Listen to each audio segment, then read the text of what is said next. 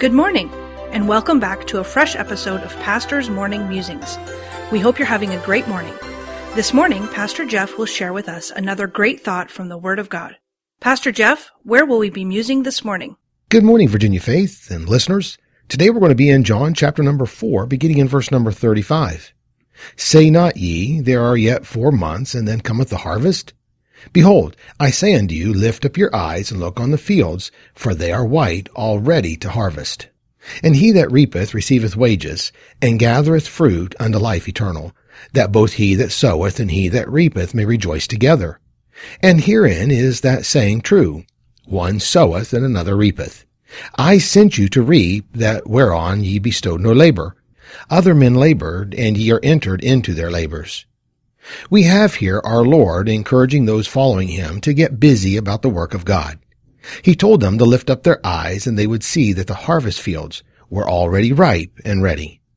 The interesting thing about the harvest is that it is part of a cycle. Tilling the soil, planting the seed, tending the fruit, then harvesting the fruit of the farmer's labors.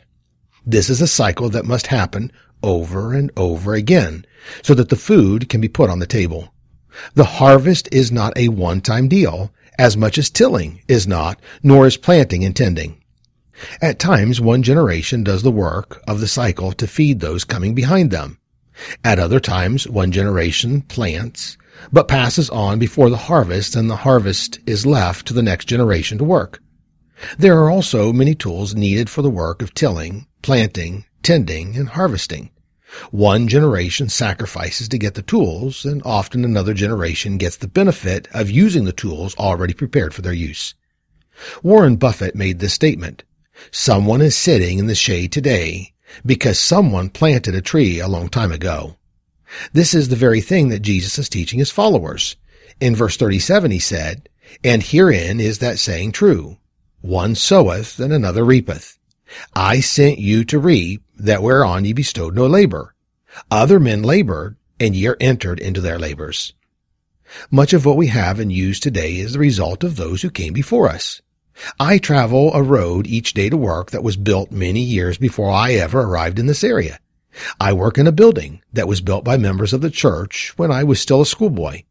Much of what we have and use today was left for us by a previous generation.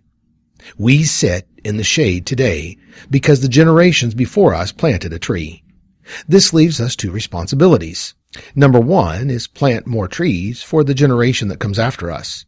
And second is harvest the work that the previous generation did not get to harvest.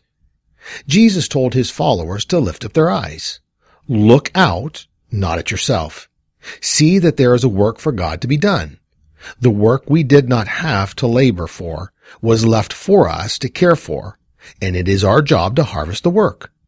And then, till the soil, plant more seed, tend the field, and then the generations after us will also have something to harvest that we left for them to do. Remember that someone is sitting in the shade today because someone planted a tree a long time ago. The preceding program was produced by Dr. Jeff Harris, pastor, author, and chaplain.